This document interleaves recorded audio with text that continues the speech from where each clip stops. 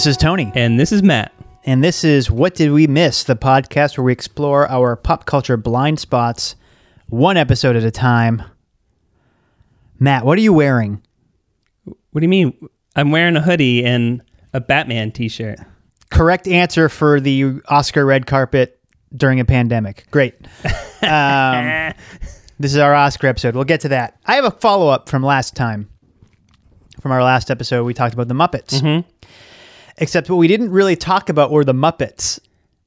Our conversation was so sort of focused on the guests per episode. Okay. And we didn't really get into the Muppets themselves. Okay, all right. I mean, fair enough. You know what I mean? Like, yeah.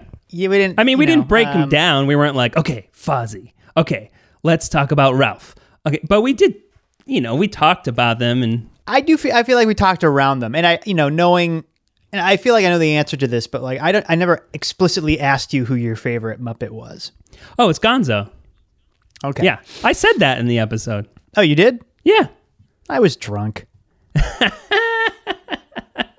I think, I probably said it in the context of when I was a kid. Mm-hmm. But Gonzo is still my favorite Muppet. Yep. Animal's pretty close. I love Animal quite a bit. And although Kermit has never been my favorite, he has kind of creeped up recently just because I think he's just like the perfect straight man. I think he's just so perfectly calibrated for that. What about you? Who are your favorite Muppets? I do enjoy Sam the Eagle quite a bit. Like that character's shtick will never get old. He's just constantly put upon and sort of depressed and disappointed in what's happening, which is a wavelength I can get on. I did learn after the fact that there was apparently a how to tell jokes the Fozzie way. I almost said Fonzie. How to tell jokes the Fozzie way, or something like a videotape that I used to rent a lot as a little kid. I don't have any real memory of it, but apparently I was quite a fan. We also didn't talk about Sesame Street, other than mentioning that was the stepping stone for Henson to do the Muppet Show. But was that something that you watched when you were little? Yeah, it was. I have no memory of it. Yeah. I think, I don't remember any particular bits or songs. My few real Sesame Street memories are more tied to Follow That Bird. And even those are pretty, the image of Big Bird painted blue in the cage singing is so sad. So sad. That's kind of stuck in my head. And also, my parents had taped Raiders of the Lost Ark off of HBO, and they taped over Follow That Bird. So I don't know at what point in Follow That Bird Oscar does the Patton speech in front of the American flag, but that was for 10 seconds at the beginning of the tape, and then it goes into the jungle at the beginning of Raiders of the Lost Ark. That's amazing. Yeah. Are you gonna introduce the boys to Sesame Street? Because now it's on HBO. Yeah, now, right? Absolutely not. I think we're only going to be sort of exposing them to the strictest Veggie Tales, Christian edutainment. Sure. Okay, makes sense.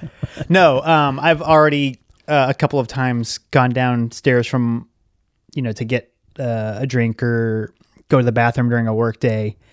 They're both kind of in their little playpen, and Sesame Street's on TV, and Sandra's like, I just needed a minute. No judgment there. No, not at all. We all love Sesame Street and the Muppets. Mm-hmm. Yeah. Meg showed me a clip today of Ian McKellen teaching Cookie Monster about restraint. Nice. Yeah, didn't work out. He did eat the cookie at the end. Of course. I have sort of, anytime a contemporary celebrity shows up on Sesame Street, you kind of, those viral videos do the rounds. Oh, yeah. Someone sent me, because they knew we were watching The Sopranos, sent me the clip of James Gandolfini talking about getting scared and that nightmare that he keeps having. And then another one of the guys who play Polly and Bobby or Big Pussy, but either way, they were themselves as actors playing Bert and Ernie in some sort of film or video that Bert and Ernie were directing. So Bert and Ernie were giving them notes on how to be Bert and Ernie. But then they were also just like getting super soprano-y with one another. Like, that sounds amazing. Yeah. Like, I think at one point, Pauly did call the other one like a stunad for trying to tell him how to do the laugh. And it was great. And I guess we should close this out by mentioning that earlier today, I sent you a clip of Animal, Beaker, and the Swedish Chef singing Danny Boy, which is up there for me as one of my favorite Muppet sketches. It's just, it's hysterical. Especially Animal's like, oh, Danny, boy. And then Beaker obviously going, me. And it's just so flat and I lose it every single time I watch that. I love it so much. Well, that's a great bit. And then I responded with the question, did SNL steal this in the 80s? And they had the video Christmas greeting with John Lovitz playing Tonto and Kevin Nealon playing Tarzan and Phil Hartman playing Frankenstein. And they were all singing, what song? Oh, Deck the Halls. And it's similar. The same, same. Yeah. Except for Phil Hartman's Frankenstein usually just kind of and then says fire bad. Yeah, that was a recurring bit, right? Yeah, they did that a few times. Just there's like a few different ones. Oh man, I miss Phil Hartman. Yeah. Wow, we're really. This is the episode of digressions. Well, as you mentioned up top, this is our second annual Oscar episode, and we've got Oscar fever. Yes, we've got the ghost of Joan Rivers here to yell at us for what we're wearing. Yeah, we're wearing what we usually wear, which is T-shirts. And assless chaps. I can't see that. I just, you like when we're after the 2 hours of recording, peeling your butt off of your office chair.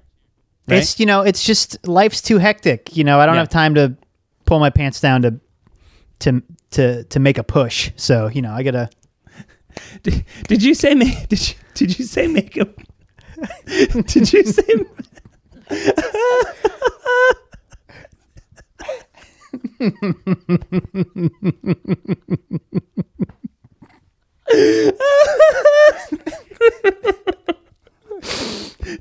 Did you say make a push? Yeah, I did. Okay. Is that from something? I don't know. I like it. I like it. Yeah. On that note, have you seen any of the Best Picture nominees this year? I think you've seen a few, so I'll list them off. There's The Father, Judas and the Black Messiah, Mank. I'm not sure how to pronounce it because I haven't seen. This is like one of the only ones I haven't seen. But Minari, or is it Minari? Nomadland, Promising Young Woman, Sound of Metal, and The Trial of Chicago 7. Okay, so I've seen Sound of Metal, Mank, and Nomadland. Okay. I've seen all but the previously mentioned Minari, or Minari, sorry if I'm screwing that up, and The Father. Okay. It's a weird year in the sense that, as everyone knows, a lot of movies' release dates have been shuffled quite a bit. Mm-hmm. But it felt like for these big Oscar movies that they kind of stuck with their normal release schedules, which was really strange, especially for a movie like Nomadland and Minari, where I would imagine on a normal year, the bulk of their business is done in LA and New York, and both of them had all their theaters closed during this run. So it didn't really make much sense. And then they put them up to rent on the usual streaming services. And Minari and The Father are still $20. So to watch both of them would be $40, and Meg, I don't think, has any interest in either of them. So that's a lot of money. So I've just been showing an unusual amount of restraint for myself and figured I'd wait. I mean, I waited for Promising Young Woman because that was $20 for a while, and I ended up renting that for like $5 or whatever. And some of these, like Nomadland, popped up on Hulu. Yeah, that's how I saw that one. Mank obviously was released on Netflix. Sound of Metal was on Prime, and I feel like that one. I was surprised by how well received that was come award season. That one didn't necessarily have that. Something like Mank and even Nomadland sort of had, prestige picture kind of that aura around them. Sound of Metal, I think. I mean, I don't know if the consensus is that was sort of a surprise to a lot of people. I certainly was surprised by it. My initial interest was really in the fact that it was shot in and around my hometown, which is sort of how it came on my radar. I mean, it kind of fits into that narrative of like someone with a disability, which the Oscars tend to like those kind of movies. It's not as flashy as those movies, like a My Left Foot or something like that. But they are known for nominating that type of thing. Did you notice any? I don't know if you have an ad-free Hulu subscription or not, but I do. Oh, you do. So you didn't see. We don't. We have the ads, and there was some movie that they were really pushing trailers for shortly after Sound of Metal came out, and it looked like, the Bizarro World schlocky awful version of that premise. It was like some like manic pixie dream 20-something going on a road trip to record all his favorite sounds before he loses his hearing, and very twee and precious looking. And I mean, I never heard anything about it besides seeing the trailers kind of shoved down my throat. Yeah, it doesn't sound familiar. Looked bad. Did you like all those movies that you watch? And do you plan on watching any of the other ones once they become a little more accessible? Yeah. Meaning cheap. Certainly. Minari looks, I've heard great things about. Promising Young Woman, I don't know much about, but it's something that pops up often enough and seems to have is it fairly polarizing? Promising Young Woman? Yeah. Yeah, I think so. Okay. Yeah, I think so, yeah. So I'm aware of that, like that discourse around it. Sure. The other ones, I don't know. I loved Sound of Metal. I really liked Nomadland. Mank was fine. I did not find myself thinking about it much after the fact. It's strange, like this whole list. Again, I haven't seen The Father, Minari. And I hear The Father is surprisingly really good. Why do you say surprisingly? Because it's just not something, it just feels like kind of unassuming. And a lot of people skipped it, it seemed. Especially because it did have that weird rollout, that traditional Oscar rollout, and it really only became available to rent in the past couple of weeks. So I think it kind of squeezed in there. So I think that's maybe what's surprising about it. But yeah, I hear great things about that one, so I'm excited to see both of those. But the rest of them, I feel like there's nothing in here that is as exciting as last year with The Irishman and Parasite and Once Upon a Time in Hollywood, which feel like, I don't know, once in a decade kind of exciting things. And these all kind of feel a little middle of the road to me anyway. I mean, and I like Sound of Metal. That's probably my favorite out of the ones that I've seen. And I think Nomadland is decent. Mank I was really disappointed in. I don't think it's bad. I think sometimes, like, within the context of this list, when all of a sudden it's representing the best of the year, they almost take on this other context of just like, oh, well, now I'm rooting against you. And we've talked about this before. Sure. I feel that way about Nomadland. I feel going into it, I watched and enjoyed Chloe Zhao's last movie, and so I know her process. And when I watched Nomadland, I felt that I knew everything about it before I watched it, and there was nothing that grabbed me necessarily. And like, it's lovely performances and it looks nice, and that's what everyone says. And I do feel like maybe it would have been better as a documentary, because she's obviously good at getting these performances from non-actors, and most of the interesting stuff in the movie to me were those non-actors. So and it's based loosely off of a book, which gets more into detail about these people's lives. So I don't know, I felt like maybe it would have worked better in that context. I don't know, did you like it? Or Yeah, I did. I found it I thought it was moving. I know like there's a big argument around the fact that it doesn't explicitly call out Amazon for its labor practices, but I don't know that it necessarily needed to. I certainly did not. I was never like, oh man, good for Frances McDormand, she's going back to work at Amazon. I think it was what it was, and I don't think it needed to hit you over the head with it.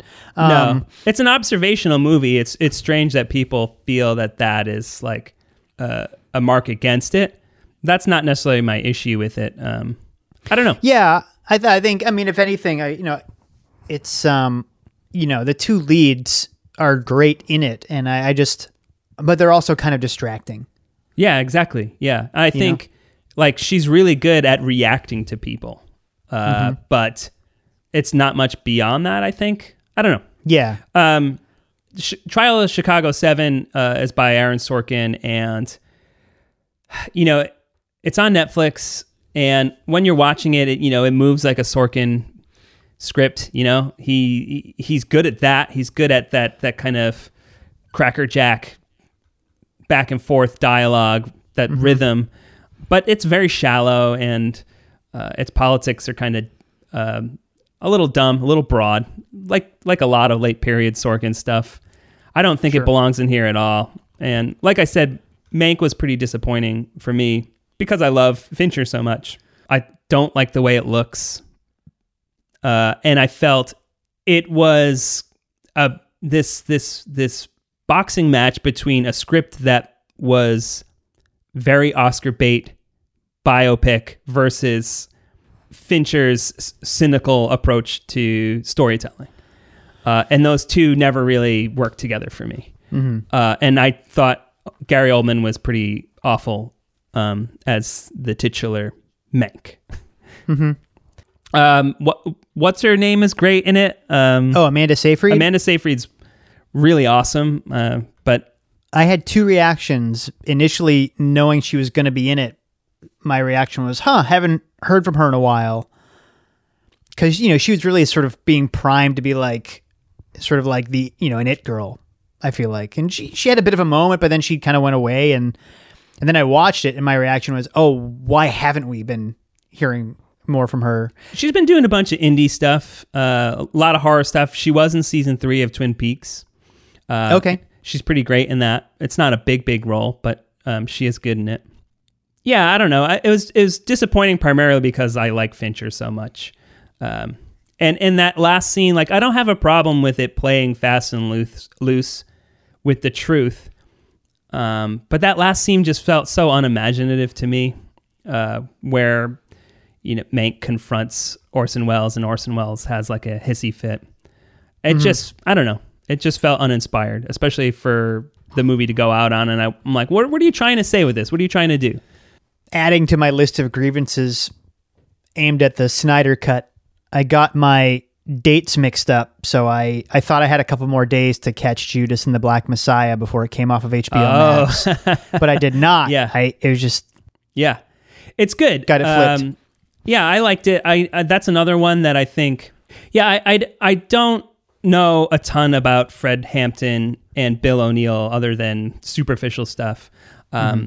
So I have read some complaints along those lines of the depiction of them, and mostly about how Daniel Kaluuya and Lakeith Stanfield are way too old to be playing these parts. They are good in the roles. I thought they were terrific, and it's an interesting movie. I wish the focus of the movie was more on Fred Hampton than on Bill O'Neill. It just felt like it would have been a more interesting narrative, but I don't want to give too much away. I do think you should watch it. It's pretty good. like I said, I watched Promising Young Woman, and like no one needs to hear my opinion about that movie. I think there are plenty of smart people that have taken it to task and have gotten at why it's probably a shallow depiction of this type of story, this rape revenge story. Again, like, you don't need to hear from me about that. You can go search those out on your own, I think. I thought maybe it'd probably be better if it had a little more teeth to it, a little more grit. But again, like, if you haven't seen it, I don't want to spoil too much about it, especially because the ending is unexpected. All right. Are you going to watch the Oscars? No. I really don't. I find myself caring less and less. I think we talked about this a bit last year. Once they opened up the nominees to more than 5, it became especially sort of, I don't know that I necessarily have the energy or the interest in tracking them all down. Things are different this year. A lot of them were right at my fingertips. So things are different this year since I had so many of them right at my fingertips. I had the time, so of course I would watch them. But, especially now going forward, I don't know if next Oscar season, if theaters are open and things are back to normal, like, am I going to have the time to go to 7, 8, 9 different movies? Who knows? The whole mystique around the Oscars, just that tarnish has, or that sparkle has faded for me. Yeah. Oh, of course. And not even for like the obvious stuff, the politics of the Oscars and the sort of, the exclusionary nominations and stuff like that. There's some big ones this year. Yeah. Yeah. Especially with the Five Bloods. Yeah. I'd rather take your word for it, or well, thank you. Film Twitter's word for it, and kind of track things down independently. It just, are you gonna watch them? Yeah, I'll watch it just for shits and giggles. It's not precious to me. I don't get worked up. Like, it's fun to make fun of it while you're watching it, sure, or at least make fun of the decisions. But there's, like, most of my favorite movies weren't nominated for anything, so that's, it's not a big deal. It's not the end of the world, and yeah. So, but it's fun to kind of watch and make a night of it, especially because I'm not really a sports person. So this is like almost that type of event for me.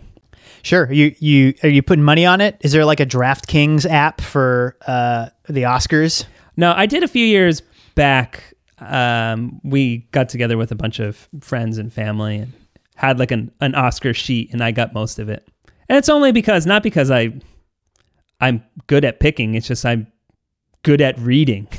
And you read other people's prognostications about it, and I'm just more versed in that stuff than everyone that was there. So, so you were a ringer. I guess so. Yeah. Yeah. What's a ringer in that context? You know what a ringer is, right? Like, yeah, it's someone like when who, you have like, a shirt and it's got like the collar is a... Okay. Sorry. All right. I'm sorry. What did I tell you? I make the jokes. Okay. No, like a ringer, like in The Color of Money, Tom Cruise is a ringer. Yeah. Yeah. Oh, shucks. I don't know how to play pool. Yeah. You lose a couple of games. Double or nothing. Last time. I think I'm going to make it this time. Bam. You clean the floor with the guy. Side note. Isn't The Color of Money fucking awesome? It's great. It's a great movie. I've only seen it once. Man, it's so good. It's underrated because it's like his sellout movie, Scorsese's sellout movie. But it's great. It's just, it's so much fun to watch, and Newman's amazing. But why watch 2021 Oscars when we can watch movies from older Oscars? That's right. Today, we're talking about the 1949 Oscars. The 49 or the 48? It's 49. All the movies are from 48. From 48. Okay. Yeah. Yep. Last year, if you're a longtime listener of the podcast, we did an Oscar episode, our first annual Oscar episode, and we covered 1973 with The Godfather, The Immigrants, Sounder, Deliverance, and Cabaret. And we had fun talking about it. And we discovered some new favorites, especially with Cabaret. Yeah, for sure. Yeah. This year we were talking about 1949.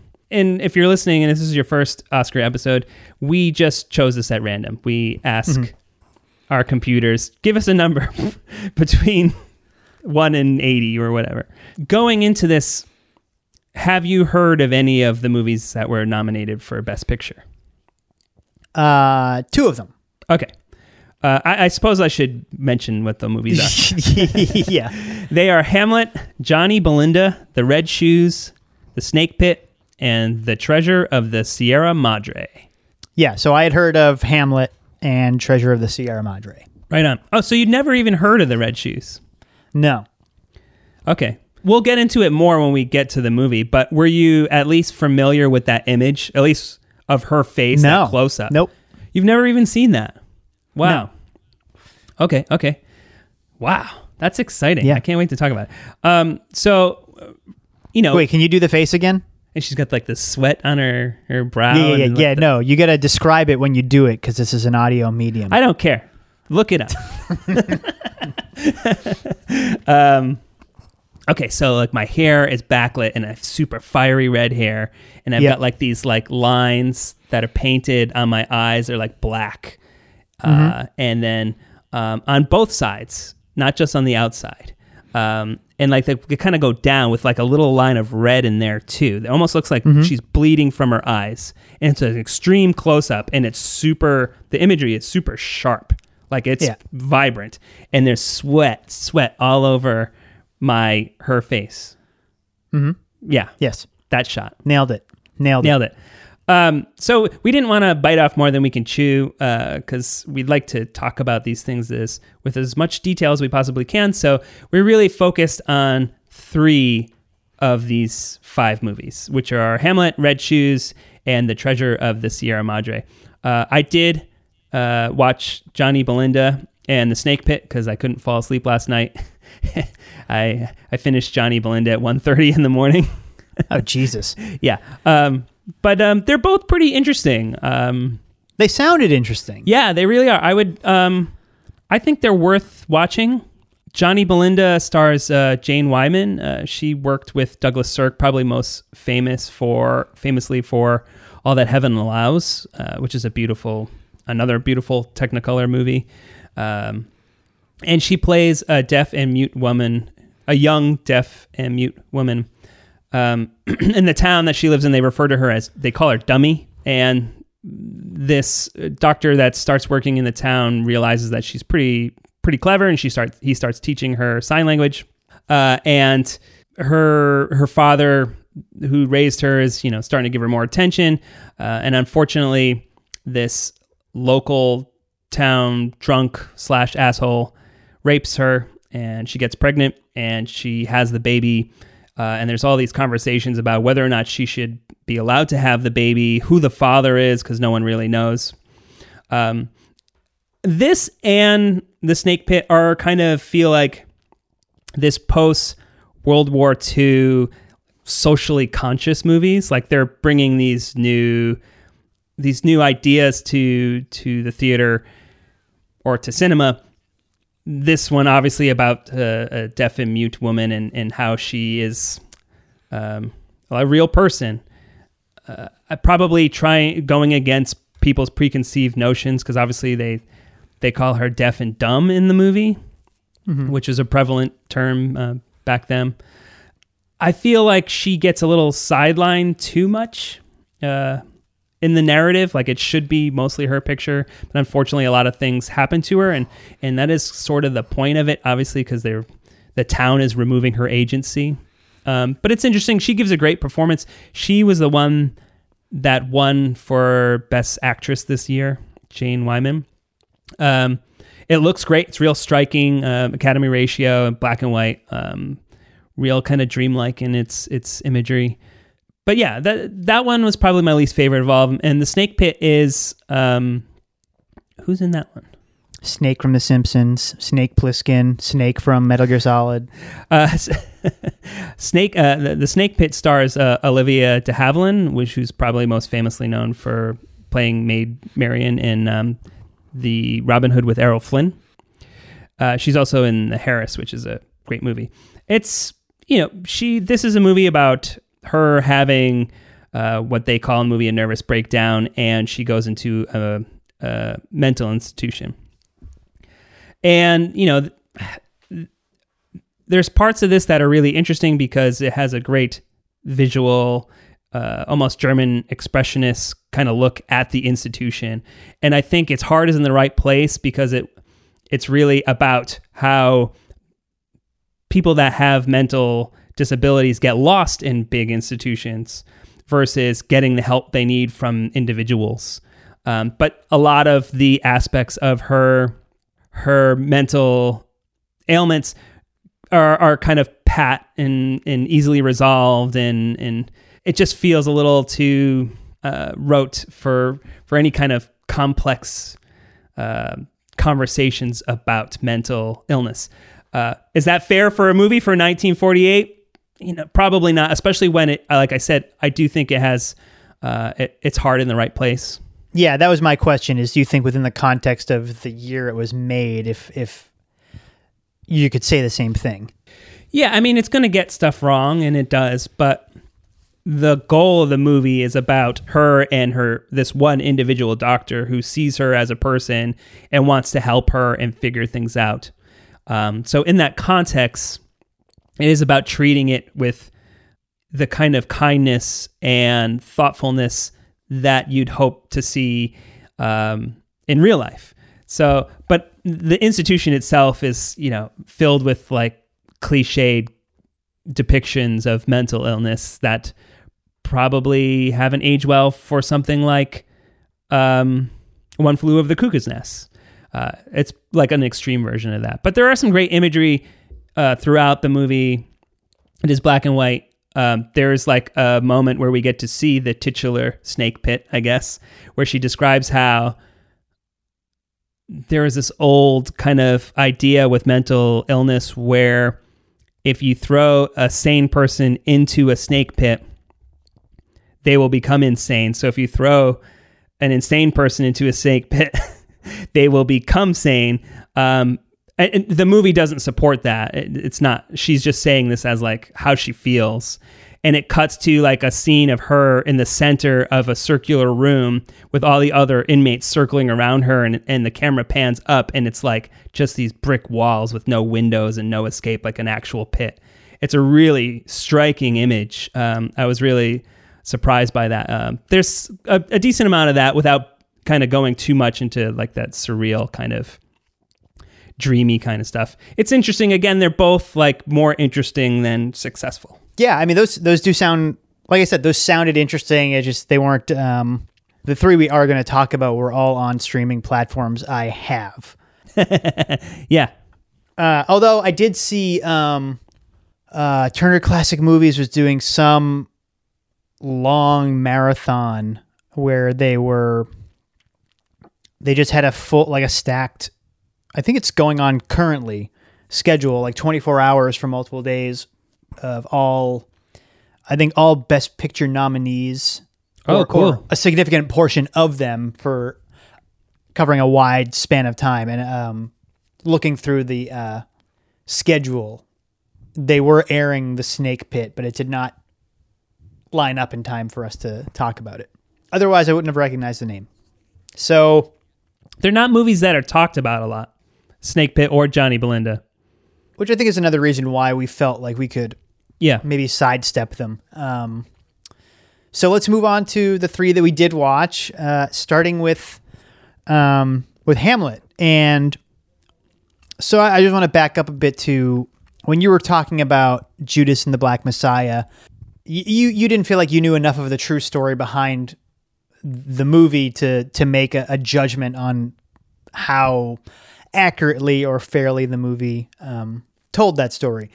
And I think when it comes to any adaptation, whether it be adapting a true story to a film, adapting a novel to a film, there is a degree of certainly acknowledging the source material, but for the most part, I feel that, the adaptation should be judged on its own. Mm-hmm. I don't think that applies to Shakespeare.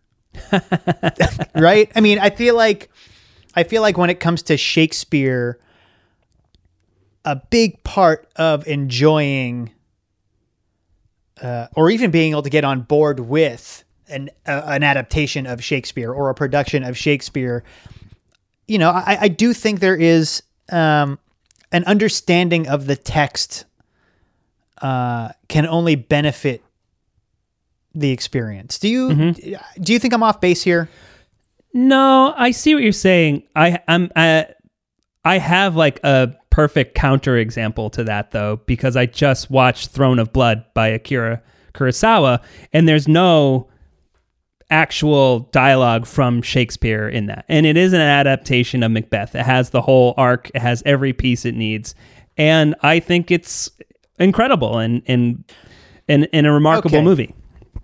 I think excluding something like that, or because that is a big jump. That is a big jump. Yeah. Right. Or any other instance where someone is taking Shakespeare and really like transmuting it into something else, whether it's all right, let's put Macbeth in feudal Japan, or The Lion King is Hamlet, right? Yeah. Yep. Mm-hmm. And I know that. So in this version, which was directed by and starred Laurence Olivier, I read was a little controversial because it was only 2.5 hours long, which means they left a lot of dialogue and a bunch of characters on like 2 hours, out of the movie. And I'll have to say up front too, like it's been a long time since I've read Hamlet. I was really young, and I've seen other adaptations of it. It's been a long time since I've seen those. And the only thing to me that stood out, because my memory isn't the best when it comes to that type of stuff, was that Rosencrantz and Guildenstern were not in this version of the play. I don't know, watching it, if it's hard to say, because I was like, oh, I need 2 more hours of this. Give me the Olivier cut. But this was his choice. He made these big decisions. I don't know if the studio would have allowed him to make something that long. Did you feel that it was missing something? I didn't feel that it was missing something. I just feel that it, I think, so I don't think the point I was making was that if you don't know Shakespeare, you're not going to get the film, or if you do know Shakespeare, that's going to, I just think it's something set. I think it's something different. I think it's sort of its own category of literature and stage production and film. And I'm not saying that as a Shakespeare person. I likewise haven't had experience with Hamlet since high school English class, but I've never, and Shakespeare's a part of high school English, and I don't know that I've never really had much interest in exploring it outside of that context. Have you read or gone to see any Shakespeare independently of school school assignment, or even just like, oh well, I heard this is a good movie? Yeah, I've seen A Midsummer Night's Dream. Is that the right title? Right, A Midsummer Night's Dream. Midsummer Night's Dream. I saw a production of that in Providence. Trying to think. I don't know. I think I've seen other ones in Providence, but it's been a long time. It has been a while. And Meg is not a Shakespeare person. Like, the language sets her on edge. So that's kind of a barrier for going to see it in person, or at least go to see a play of it. It asks a bit of effort from its audience. Yeah. And that's not a bad thing.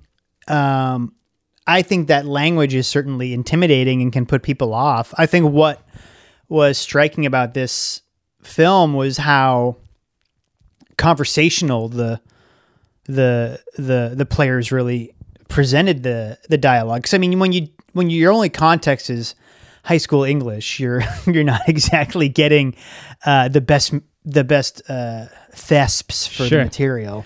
I was really surprised with how much of the language of this I remembered, like how so many lines have maybe made their way into the public consciousness and have found their way into our everyday language or found their way into other works of art. So much of it felt familiar, even though it's been a while since I've seen any version of Hamlet. Sure. Yeah. I mean, I flagged a couple like murder most foul, brevity is the soul of wit. I mean, those are things you just hear. Rotten in Denmark. I was like, oh, Tarantino line. So what was your experience watching it? Did you enjoy this or was it tough? Because I know going into it for me, this is the one I was just like, oh, looking at the list, I was like, is this going to be like this stuffy British adaptation that will probably be okay, but something that's just not as exciting is not the right word, but I don't know. I think you had mentioned like, inviting. You were worried it would be homework. Yeah. And like, I don't necessarily like using that term, but I guess that's the most appropriate one for this. I was worried about that, and I didn't feel that at all when I watched it. I thought it moved pretty quickly, and I was really surprised with the visual language of this movie. I didn't expect it to have this kind of deft hand at direction that it did. Yeah, I threw on subtitles because a lot of the dialogue is fast. Me too. Which on top of the words themselves, it's a couple of things stacked against you. It can be tough to keep up. But even just glancing down quickly to sort of pull out keywords so you can get the gist of what's happening, and then allowing yourself to not get so focused on reading that you're actually hearing the delivery, because I think the delivery is important. We kind of talked about this, I think, after you watched it, but before I got to it, that even if you miss like the lyricism and the rhythm of it and the way it's being said, the body language, the actual tone of voice kind of does a lot of the heavy lifting. And, I found that to be, like I said, I was surprised by some of the conversational aspect of it. Yeah, but a lot of the soliloquies are internal monologues, which I thought was a weird choice. Yeah, but I kind of liked it, with the sort of, the occasional external expression of certain lines, as if he's sort of, he's thinking and reacting to his own thoughts. I thought the intro sequence was really captivating and really kind of draws you in. They do a lot of cool stuff up on the sort of ramparts of the castle. It felt very Caligari in its own way, sort of like very minimalist, very expressionist. And then they do this really cool effect when the ghost of the dead king he's so is awesome coming. Yeah, but before you see him, whoever is sort of seeing him for the first time, there's like this rhythm as their heart starts to speed up, and the camera kind of like dollies in and rack focuses in time with the heartbeat. So it's this really kind of disorienting. It's like it's breathing. Yeah. Yeah, it's a really cool effect. And I think you had mentioned like a stuffy British adaptation. I think in general, when I don't like this about myself, but when I think of movies from a certain time period, I do have certain expectations. And for the most part, I think especially with Hamlet and the Red Shoes, visually, these sort of defied my expectations and showed just some ignorance of, the broad strokes that you have when you think about old movies. I thought this was really, like you said, really, really a dynamic visual. The ghost itself is it's so scary because its face is completely shrouded in shadow, and it's got these two like white beady eyes. And I guess that's Laurence Olivier doing the voice, and he kind of, what they did is he like speak really quietly, but they cranked the gain on the microphone to give it this weird hush yet loud kind of quality to it, and then they slowed it down, and it's really unnerving. Like, because I was watching this late at night, and I was just like, "Oh shit, this is fucking creepy." I thought it was really effective, but beyond that, I was kind of more taken with the imagery and the direction of this than I was with the language. That could be partly because, like you had mentioned, like it's so quick and sometimes it's hard to wrap your head around a lot of it. But I was really impressed with like how often he used like this massive castle set where he'd have like one character or one figure just dwarfed by this set and just engulfed in deep shadows. And the light is usually pretty harsh. It's like intense lighting, usually from like one or two directions with deep shadows. Like you said, it's like German expressionism, a lot of film noir in it. And I didn't expect a lot of that. And I thought it was really, really beautiful. Yeah, a lot of silhouettes and sort of like a sort of defining like accent light for the texture around like, you know, the person's profile. There's a scene in about the middle of the movie where, and we don't need to get into the details about Hamlet, it's hundreds of years old, but you know, when the actors come to the castle and he sort of prompts them with playing out the murder of his father, and the way the camera kind of swoops, almost like a pendulum, sort of looking at the players and arcing back around the king and the queen, and sort of you get the king and queen's reactions in that kind of shadowy profile, but you're also seeing the periphery and all the people watching sort of slowly realizing like, oh shit, like what are these actors doing right now? What are we all just being told? And it's really cool and kind of, you know, menacing in the way that Hamlet wants it to be. And it feels like you're learning a dirty secret, even though you know it the whole time. It's really, really well done. And there's like really no music unless it's within the context of the story, which I thought was pretty fascinating. It's a lot of kind of sparse, empty spaces and real quiet inner monologues. It almost felt counterintuitive to what you would think something like this was, and that really impressed me. Like Ophelia, like with her body in the river, is just a really striking image. There was a lot of that, and even like the play within the play, which kind of outlines everything that's happening in the world of the play in Hamlet. It's all really well realized. What did you think of his performance? Because he won for lead actor. I think this is a good example of what I was trying to articulate earlier. Like, I don't know, like it was good, but I feel like there's still something I should be comparing it to. Yeah, I get that. I feel like Shakespeare cannot exist outside of a comparison back to, you know, some text, whether that's the original play or like some defining production of it. But like, what does that even mean at this point? It's, you know, been centuries. I'm reading, so I think I mentioned to you, I'm reading that biography on Mike Nichols. And, you know, he did a lot of stage stuff, and obviously he didn't do any Shakespeare, and did a lot of comedy, but I was really taken with this notion that a lot of the actors that he worked with would say, Mike would be able to observe them and hear the lines and be like, no, put the emphasis on this word, on the and you'll get your laugh. And he said that they said that he was always right. And I think that's what's fascinating about Shakespeare, obviously, because I think that's where the interpretation and why actors love it so much is it is about like which thing that they're emphasizing, how to say each word, where to say each words, how to create the rhythm to the language. And it is complex, and sometimes it's hard to really grab onto. That's why I said, like, for me, visually, I was just really impressed with it. I didn't expect that from this. Yeah, I think the visuals overall and a few key sequences were really kind of strung me along. I mean, overall, I did find myself quite bored with it by the sort of, I don't know, late middle part. But then, you know, the finale is really exciting, and either I lied my way through, you know, exams and never actually finished reading it, or I just forgot. I forgot, you know, the end. I did not know how it resolved in the end. The sword fight at the end is thrilling.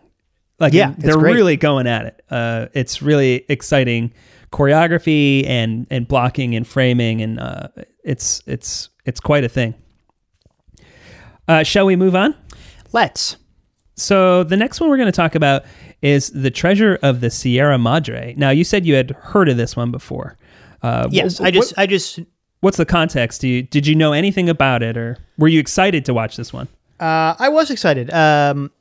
Knew it as a classic. Obviously Humphrey Bogart, sort of one of the faces on Golden Age Hollywood's Mount Rushmore.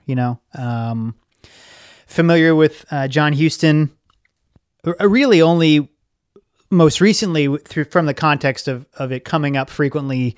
In the wake of The Five Bloods getting released, that's sort of similar MacGuffin of looking for gold in dangerous territory. I also recommended it on our Raiders of the Lost Ark episode. Yes, you did.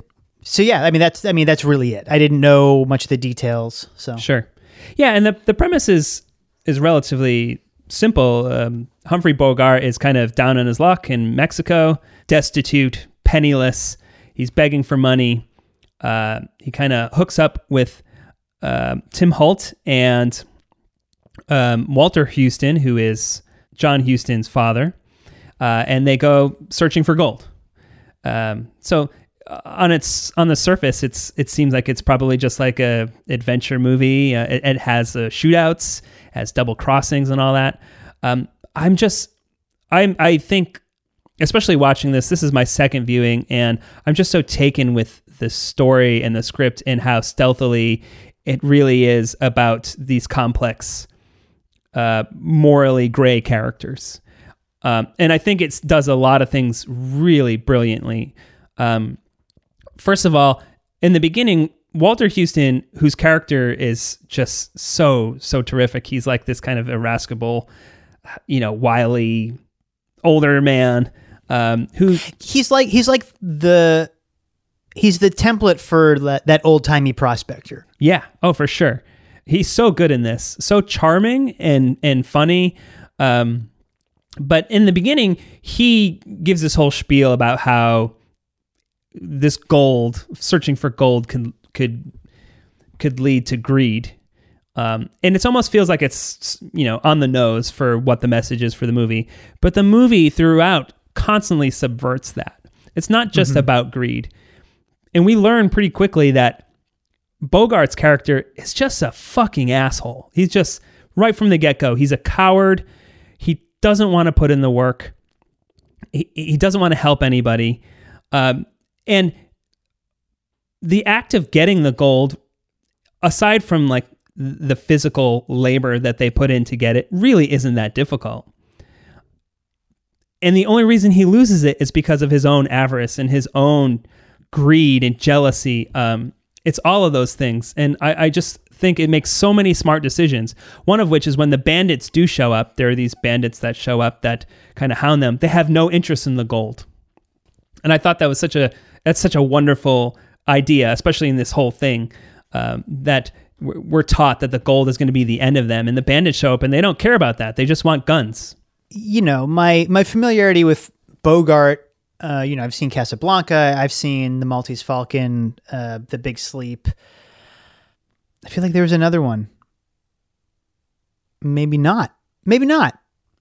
And even in those, he's got a bit of a chip on his shoulder. He's jaded, but he's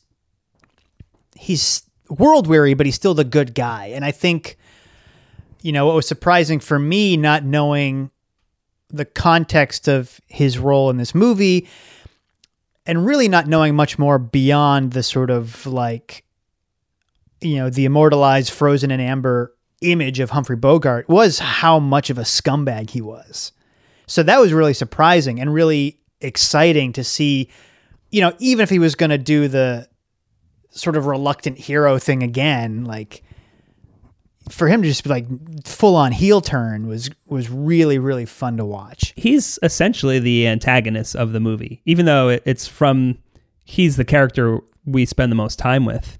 we start the movie with him. And he does talk that big game at the beginning where you think, he always says that he's going to do the right thing, but Never does. It's not until maybe half an hour, 40 minutes in where he's presented with an opportunity to and continuously just like is the biggest asshole about it.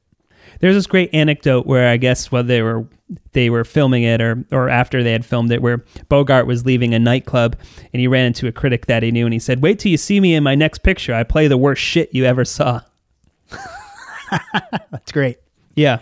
I mean, it must be fun to really like sink your teeth into such a sleazy character like that. He's so good in this, and he's also like, it's a very visual performance too. Like there's no ego. It doesn't seem like there's any ego there because by the end, he's just disgusting. Like his just face is like just got the worst beard and like his hair is just all gnarly and matted and sweaty and like he's just covered in dirt and he looks awful. It's such a great performance. I'm really shocked that he wasn't nominated at all. There's a little bit of like kind of going like, because in the beginning, like you do feel some, like in the beginning, it's not that he's evil off like right out the gate. He's just pathetic. He's just absolutely pathetic. So you do feel a little sympathy for him at first, but that kind of goes away, and it goes from 0 to 50 really quickly. But it works for me. I think he's just so fun to watch him be so shitty. Yeah. Because early on he, when they meet Walter Houston, and he's like, no man, I'd only take what I needed. I'd never get greedy about it. Or he gets busted trying to get a handout from the same person twice. Yeah, I think it's 3 times. Oh, is it at the beginning? Mm-hmm. Yeah, he goes. But he begs for that money one guy calls times, him out on it, but there's someone who catches him. He hits up the same person, and they call him out on it. He's like, "Oh, I'm sorry, didn't mean it." Again, because someone caught him. But you don't know that about him yet. So yeah, oh, man, it's so good. It's really a lot of fun. And that guy he's begging the money off of, that is John Huston. Oh, okay. Yeah, he's uncredited. And Walter Houston, like we said, is great. He won for Best Supporting Actor. John Huston won for I think did the screenplay win? No, he won for direction for this. Yeah, the directing nominees were Huston for Sierra Madre, Olivier for Hamlet, Gene Negalusco for Johnny Belinda, Fred Zinnemann for The Search, which I'm not familiar with, and Anatole Litvak for The Snake Pit. So it's a bummer that Red Shoes didn't get nominated, but we'll get into that in a little bit. I think out of these choices, I do think that is the correct choice. I think for me, this is the kind of thoughtful, workmanlike, and I mean that in the best way, direction. Because I know sometimes that workmanlike in relation to film can kind of be used as a pejorative, but I do think that he is a very economical storyteller, and it's not flashy, but everything is in its right place. I'm just so impressed by the staging and blocking of the actors in a lot of this, and how they move, and how he uses the frame. Especially all these movies are in the Academy ratio, and I love that aspect ratio, and I think it's unfortunate that we don't see it more often, because there's such a stigma attached to it. Like black and white modern movies, anytime you see it, people are just like, well, that's automatically pretentious, which is a load of horseshit. But that's another story for another day. But yeah, he just uses these big tall frames for these mountains they're going up in these big sandy fields, and this was one of the first movies to be filmed out of the country, which is surprising. A lot of it's on sets and they match so nicely, but they did film in Mexico. And a lot of the actors are actually Mexican actors, which is kind of unusual for this time frame. I think they got in a lot of heat for going over budget and for being in Mexico, filming longer than they needed to and spending more money. And another great quote from Bogart is in relation to the fact that there was John Huston, also was it Walter, right? Walter, his dad. Yeah. Yep. But Bogart said, one, Houston is bad enough, but two, a murder. Bogart's the best. Yeah. I love Bogart. Do you have any other favorite workman directors that you wish got a little more credit? Houston is the best in that regard. Like, he has a really long career, very varied career. I mean, I think Hawks probably got that a lot before the French were like, no, this is a serious artist, Howard Hawks. So he probably doesn't get labeled that as much. William Wyler, a lot of the older guys.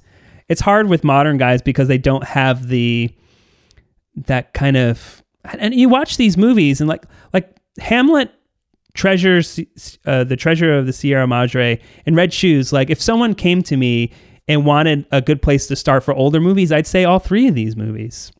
Yeah. Because if someone, one misconception about older movies is that they're not as morally complex as modern stuff. And you just show them Treasure of the Sierra Madre. Done. Look at how complex these characters are. Look at how much is going on in this whole movie. Look at how it ends, where Bogart basically rejects everybody. Well, first off, the bandits show up, and because they're in a group, in a unit, they're able to defend themselves from the bandits. But then they all end up separating, and Walter Houston's character goes to help this small town because this little boy is sick and they don't know how to help him. So he goes to help them, and they kind of insist that he stays, and they celebrate him. And so the other two guys are left on their own, and they would have been fine, but Bogart's just like, no, I don't trust you. You're going to steal the money. And the other character, the other actor, who's played by Tim Holt, is a reasonably good guy.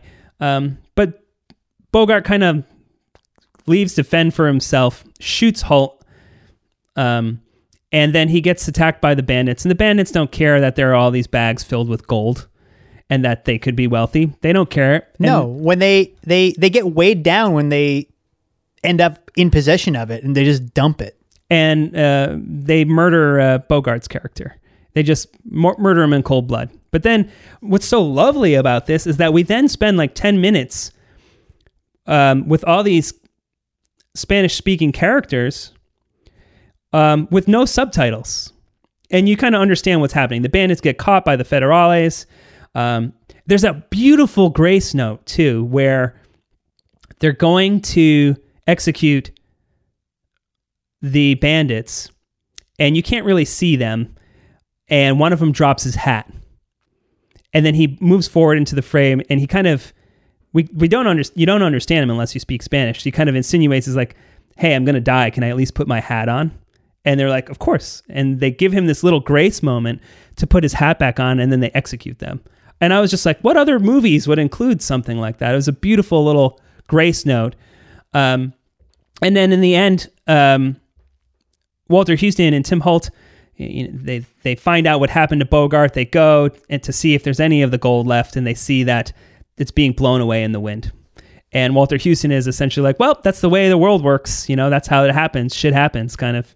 I guess we're just going to keep moving on. And I think what's brilliant is in the beginning, once we meet him, he kind of has all these ideas. He knows all about gold. He knows what to do. And you learn quickly that he's probably could be really wealthy, but he doesn't really seem to give a shit. That's not really the point of life. Because at the beginning, he's also destitute and poor and down on his luck, but he has all this skill set and this knowledge. And at the end, he's just like, yeah, okay, gone today, here today, gone tomorrow. And it's such a beautiful ending. It feels like something out of a Coen Brothers movie, like that kind of, not ambiguous, but slightly wistful, like how, what's the line from A Simple Man? Accept the mystery, Oh, yeah. Yeah. Look at the parking lot. Yeah, amazing. And then the last shot is obviously of the close-up of a bag of some of the gold that's left over. And then we see, they ride off into the sunset, as it were. It's great. I think the studio thought that they were getting another Western. This is decidedly not. I mean, it has certain Western elements, but yeah, it's not... there's no cavalry. There's no... the shootouts aren't what you'd expect. There's no showdown. Just all great performances and some some great character stuff. Should we get onto it? Let's do it. Are you so the Red Shoes? So earlier, we may have gotten some wires crossed because the Red Shoes was the one that I said I thought was going to be homework. Yeah, and I knew that when I brought that up, but I just kind of put that in the context of Hamlet. Yeah.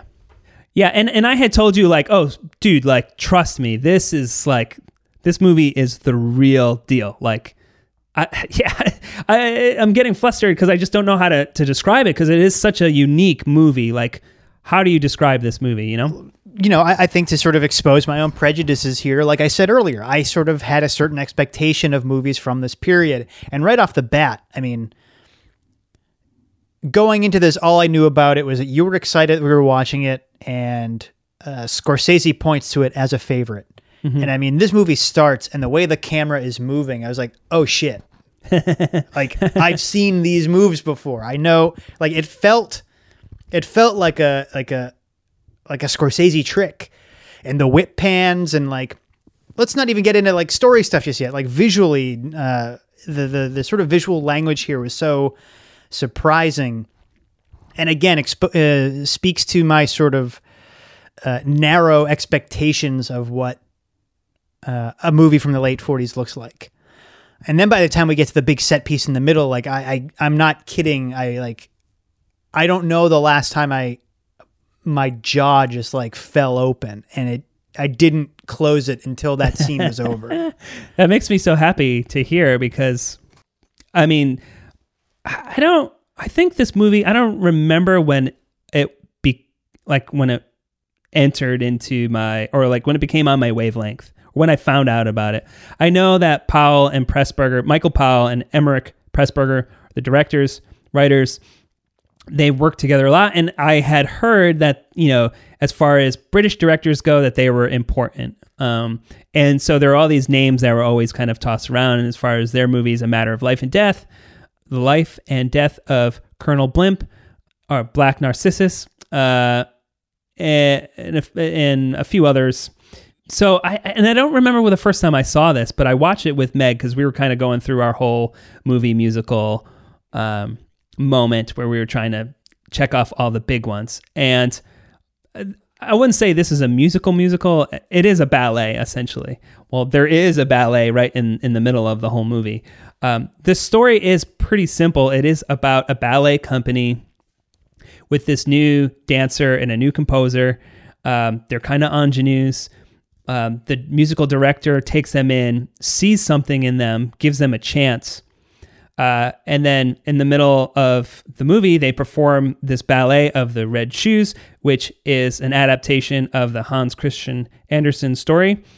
And then the ballet itself mirrors what's happening in the context of the movie The Red Shoes. And there's a bit of I don't want to say love triangle because it's not completely reciprocal. But the composer and the dancer fall in love, and the director of the ballet company gets instantly jealous because the dancer is supposed to commit her whole life to her art. And that's sort of the gist of the movie, about how we give ourselves over to art sometimes too much. Like, we could drive ourselves crazy from our passions and the things we love about. And it's a heartbreaking ending. I don't know if I want to spoil it, just because I think everyone should watch this movie. And like we had mentioned, about an hour in, we get a good 20-minute ballet sequence. And it is probably unlike anything that you've ever seen in maybe any movie. No, it's so, this is sort of like a crude comparison, but like it kind of turns into Fantasia for that 20 minutes. I mean, it feels less like live action, and suddenly they're doing things with camera and blocking and lighting, and it feels almost animation-like, because you're seeing essentially what the stage doesn't allow. Because like before the ballet happens, the dancer and the composer are having a conversation And, he's like, what do you think about when you're up there? And she's like, I just think about the dance. And he's like, my music will make you see, what we want the audience to see. And it's kind of like this lofty, maybe he's a little full of himself, but then, before it even starts, he even closes the book on his own music before he starts to conduct the orchestra. Like he just knows it. And then it just becomes this sort of, hallucinatory, phantasmagoric 20 minutes where she does, I think what he says is, you will become a bird or a cloud or whatever. And the world of the movie does transform, and you're not watching a woman and other dancers on a stage, but you are seeing this composer's imagination spew out onto the screen. And it's, I'm still in disbelief because I can't remember the last time I've had that visceral a reaction to seeing something for the first time. And it's really, you kind of start to think, well, maybe I'm an adult and that wonder I'm beyond feeling that kind of wonder again. So, it's nice to know I'm not dead on the inside. Oh, that's so exciting. So they apparently in order to conceive and execute the dance sequence, they had an artist do 200 oil sketches of how everything would be sequenced. This movie is shot in Technicolor, and just a quick Barris of Bones explanation of Technicolor is basically the camera has 3 rolls of film, and you have red, blue, and green. I believe they're the way Scorsese described it, he says it's black and white, but red, blue, and green. So I think they're almost like monotone in that sense, or duotone. And then when they process it, they put the rolls together. So another astonishing thing to think about is that when they did the restoration for this, the film over time, in addition to the usual problems that film has with aging, some of these shrink so they don't line up.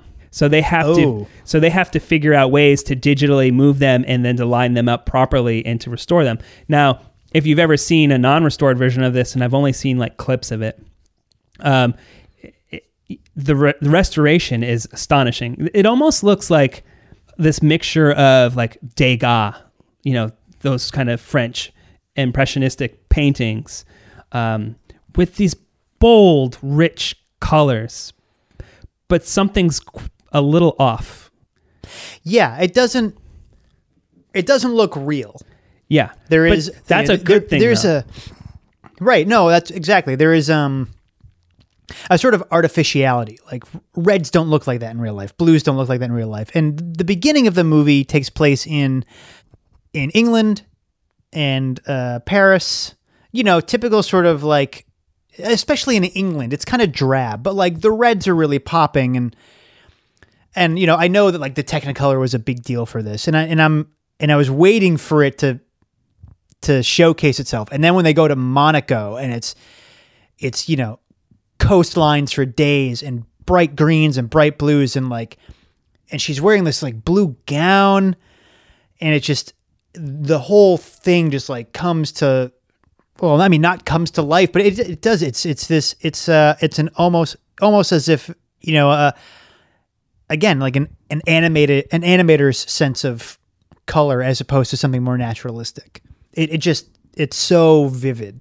But even beyond that, the way it's lit is so striking. And even in scenes where it's just two people having a conversation, it still feels like, oh, this is this actor posing for a painting, because there's always this nice rim lighting. Everything feels three-dimensional, and there's always this purposeful light to create shape and depth, whether it's stairs and then a splotch of light hitting them and then some backlighting to make them pop out a little more. And just how purposeful it seems that Moira Shearer, their lead actress, has just the most crazy red hair. And it just pops so much with everything else. And obviously the red shoes that are part of the story, they're just so vibrant. Everything's vibrant. And like I said, that one expressionistic shot of her face is just so striking. It almost looks like she's like suffering, but this is a moment in the dance. Scorsese talked about, how influential this movie was. It's not just in like how it uses color, which unfortunately I don't think is as influential as it should be, because the way it uses color is just so unique. You don't really see that too often, but a lot of the way it uses kind of those whip pans and jump cuts are things that really started popping up a lot in the French New Wave. That's a lot where the New Hollywood guys got a lot of that from the French New Wave. And, a lot of that was taken from Powell and Pressburger in this. And he said that when Scorsese got the script for Raging Bull, he wasn't really excited. He's like, I don't understand boxing. It doesn't make any sense to me. But then he realized quickly that like it was about the choreography. And then he connected it via Red Shoes by saying that everything is always in the ring. It's never outside of that ring. So in that sense, you're in the perspective of the boxer. And that's what he wanted to convey. And that's what he got from this, where during the ballet, it's not from the perspective of the audience or from us as a viewer. It's from the dancer. That doesn't mean we're in her head, but it's that tightness. It's about that unreality and staying with her. Mm-hmm. And through that context, it can be expressive and dreamlike and can go to other places and break from reality and be expressionistic, like the fight sequences in Raging Bull. And that's so much of the dance sequence.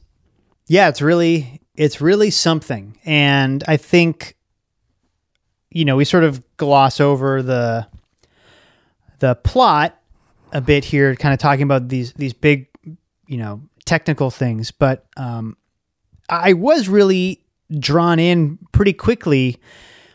It opens with, an usher sort of just waiting to open the stage door or the theater doors and sort of unleash this horde of students and rabble to come in and watch this performance. And then you've got two camps. You've got this group of music students who are there to see their professor's composition, and then this snobby group who are like, it's just about the dance. The music doesn't matter. And the music starts, and all the music students' faces kind of sink, and like you're closing in on who ends up becoming one of the leads, and his friends are like, wait, isn't that your thing? And he's like, yeah, that's mine.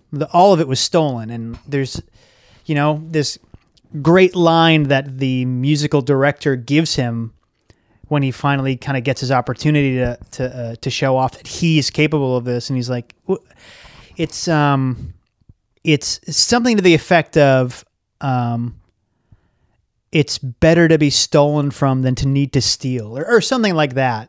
Being like, you're good enough that people need to steal your shit.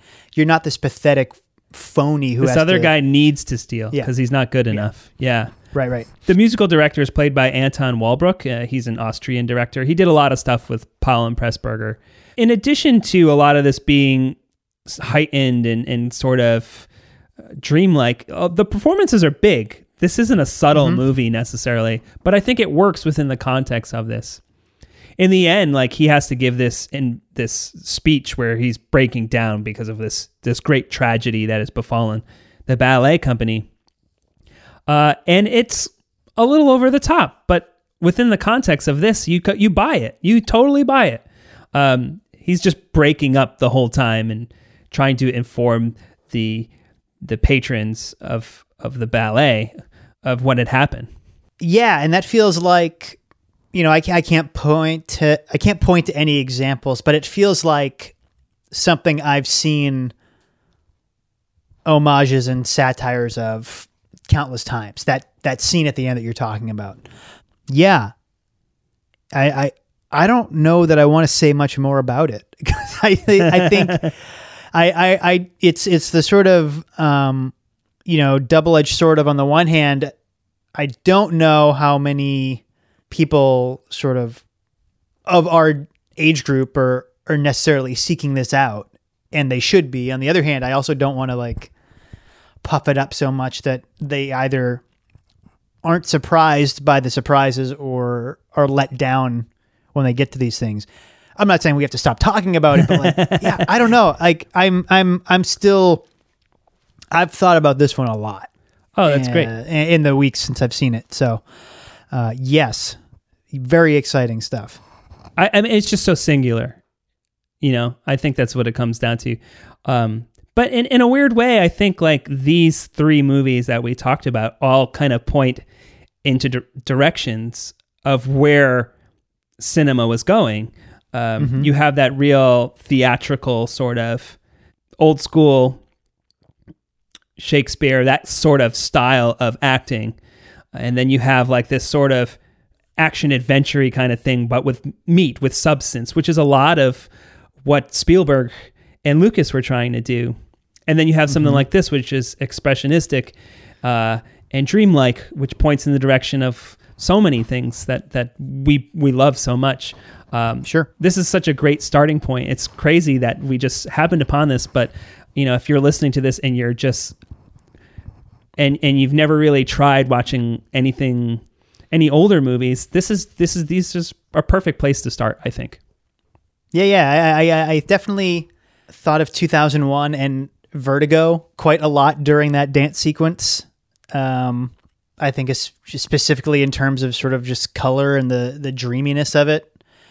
You know, not for all of 2001, but that Stargate sequence in particular, that sort of weirdness and intimacy, like you're sharing a headspace with a person. It seems like, you know, it almost feels like a peek into something you shouldn't be allowed to see, but at the same time, it's also like this lovely tip to the sort of suspension of disbelief with something like ballet and that type of performance, or even, you know, Shakespeare is very similar, where, you know, you are limited by the finite space and the sets and props that are there for you to look at, and you're filling in so much with your own imagination. And when it's done well, that's very easy to do. You know, when you've got that great piece of music to dance to, or when you have language as vivid as Shakespeare's, you know, you can sort of, it's easy to fill in those blanks. But like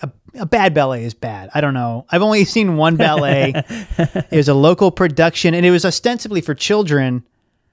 It was, I think it was like a Chris Van Allsburg adaptation. You know, he did like Jumanji and the Polar Express, but it was about like a witch and a broom, and like we got tickets to it and we just went because we were curious. And you know, in the middle of it, there's a guy who's dancing as the broom, and you're like, I think the witch is trying to fuck that broom. This is really uncomfortable. And you know, there's a 6-year-old, there's a little girl, there's a little boy, there's some children. I can see all of that broom's junk. This is really unsettling. I was not able to pretend that it was just a dancing cleaning instrument. Well, it's funny that you say that, you know, like you're talking about like, oh, like ballet productions and even though you don't have a lot of experience with them, you can tell like this is something that felt legitimate. We didn't talk about Moira Shearer, but she is a dancer first, actor second. Like these are not like Natalie Portman in Black Swan, where she's like doing the best she can and there's a bunch of fill-ins. She's like a ballet dancer. Yeah. But critics love this when they came out, but ballet dancers did not like this when it came out because it was too expressionistic. They're like, oh, well, This is not ballet. This is something else. And even when they were working on it, the dancers themselves, they were kind of like, oh, this doesn't feel right, because a lot of ballet is about precision.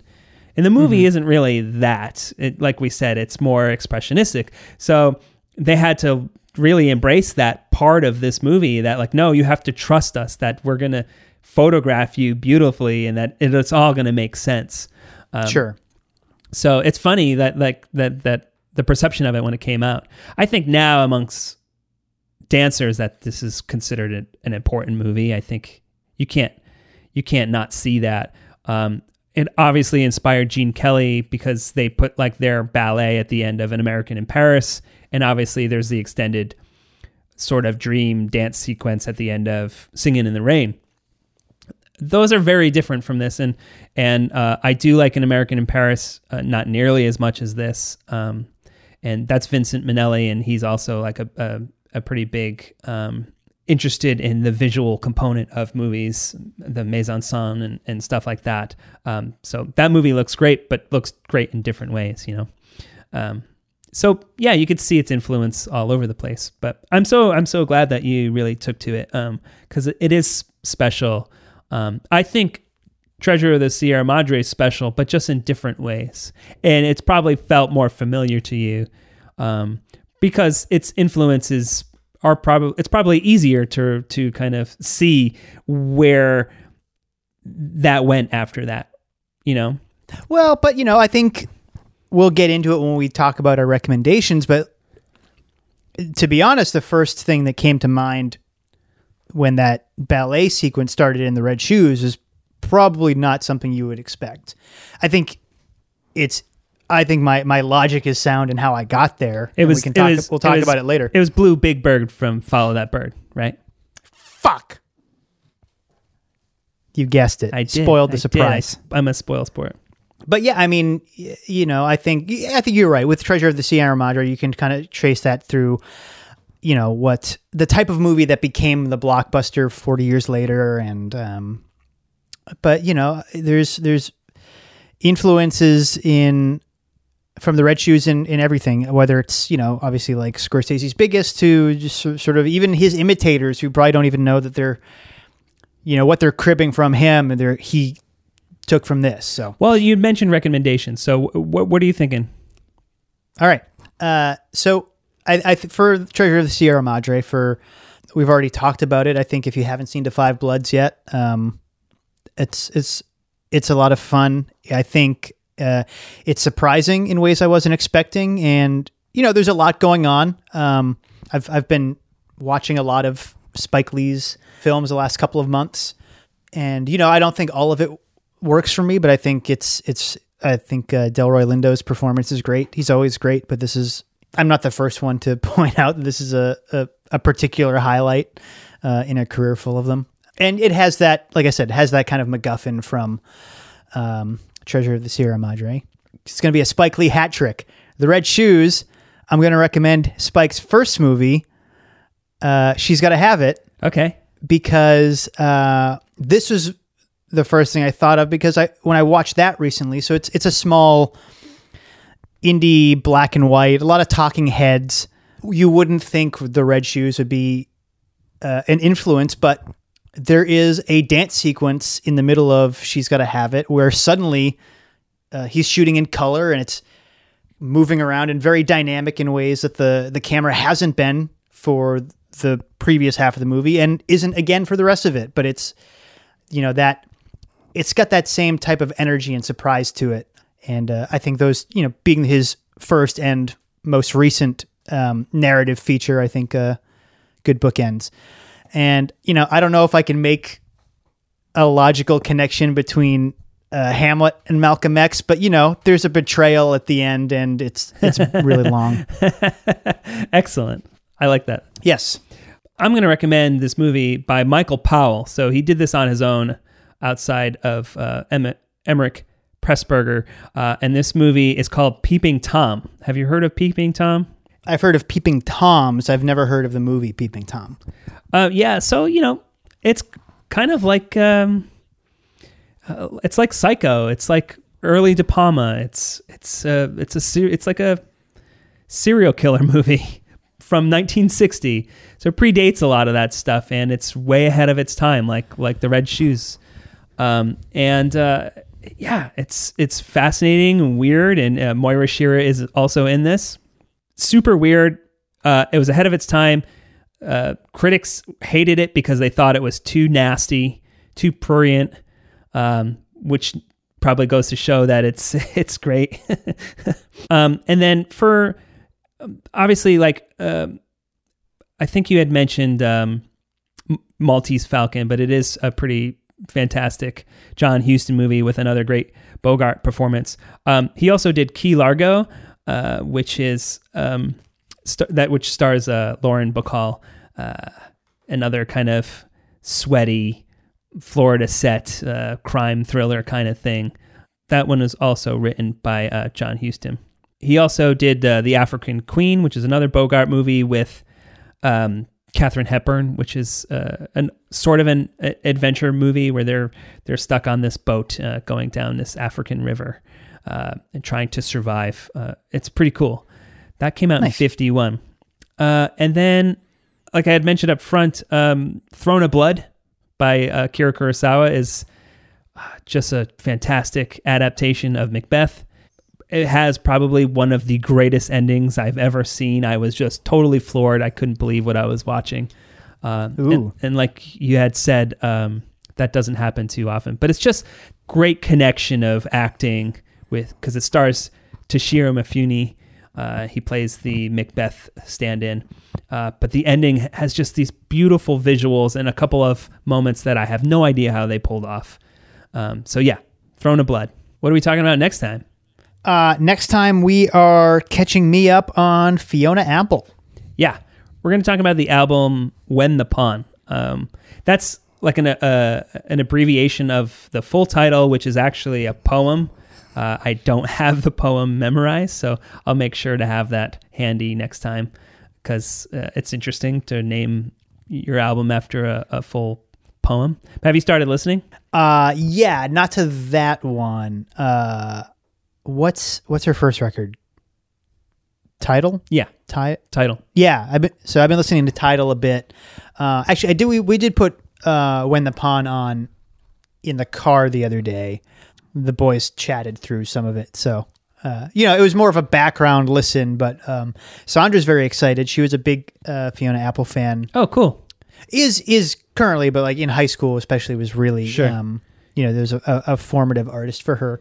And this is we'll get into why this is a gap for me, but I'm excited just to talk about this is an easy I know I'm going to enjoy this based on what I've listened to already, and this is one that feels obvious, and I'm excited to sort of talk about how people are turned on to or discover music, because that eluded me for a while. I have a pretty fun story about the first time I heard this record too. So nice. Cool. I'm a big Fiona Apple fan, and I think I had recommended this album on a previous episode. We've mentioned Fiona Apple in the past. I know on our best of the 2010s. It came best up. Music of the 2010s. Or was it, or maybe our end of year wrap up or something? Because her album. Well, her new album, year, didn't it? Yeah, but her previous album made it in the top 10 of the best of the 2010s. The Idler Wheel. That album is also a poem.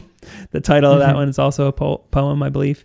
But it's abbreviated to Idler Wheel. So she only has 5 albums. She takes forever to put them out, but that's fine with me when they're as good as they are. Cool. So yeah, should be a fun one. Enjoy that stuff quite a bit.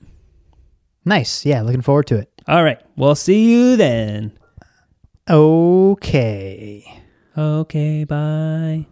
Thanks for listening to another episode of What Did We Miss? You can follow us on Twitter and Instagram and Facebook at What Did We Miss? And you can send us an email at whatdidwemisspod@gmail.com. And thanks as always to the What Cheer Writers Club in downtown Providence, Rhode Island. You can learn more about them at whatcheerclub.org, and you can follow them on Twitter and Instagram at What Cheer Club.